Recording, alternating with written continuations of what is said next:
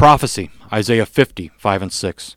The Lord, the Eternal One, has helped me to listen, and I do as he says.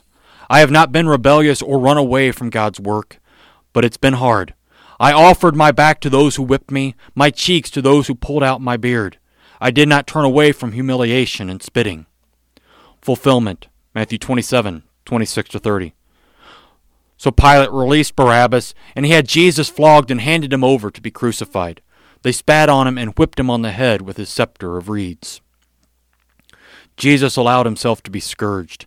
He followed his own teaching. When someone slaps your right cheek, turn and let that person slap the other cheek.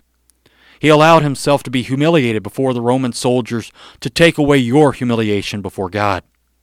Through Jesus' suffering, death, and resurrection, you may enter the pearly gates of heaven with your head held high because Jesus has invited you into his midst. Amen.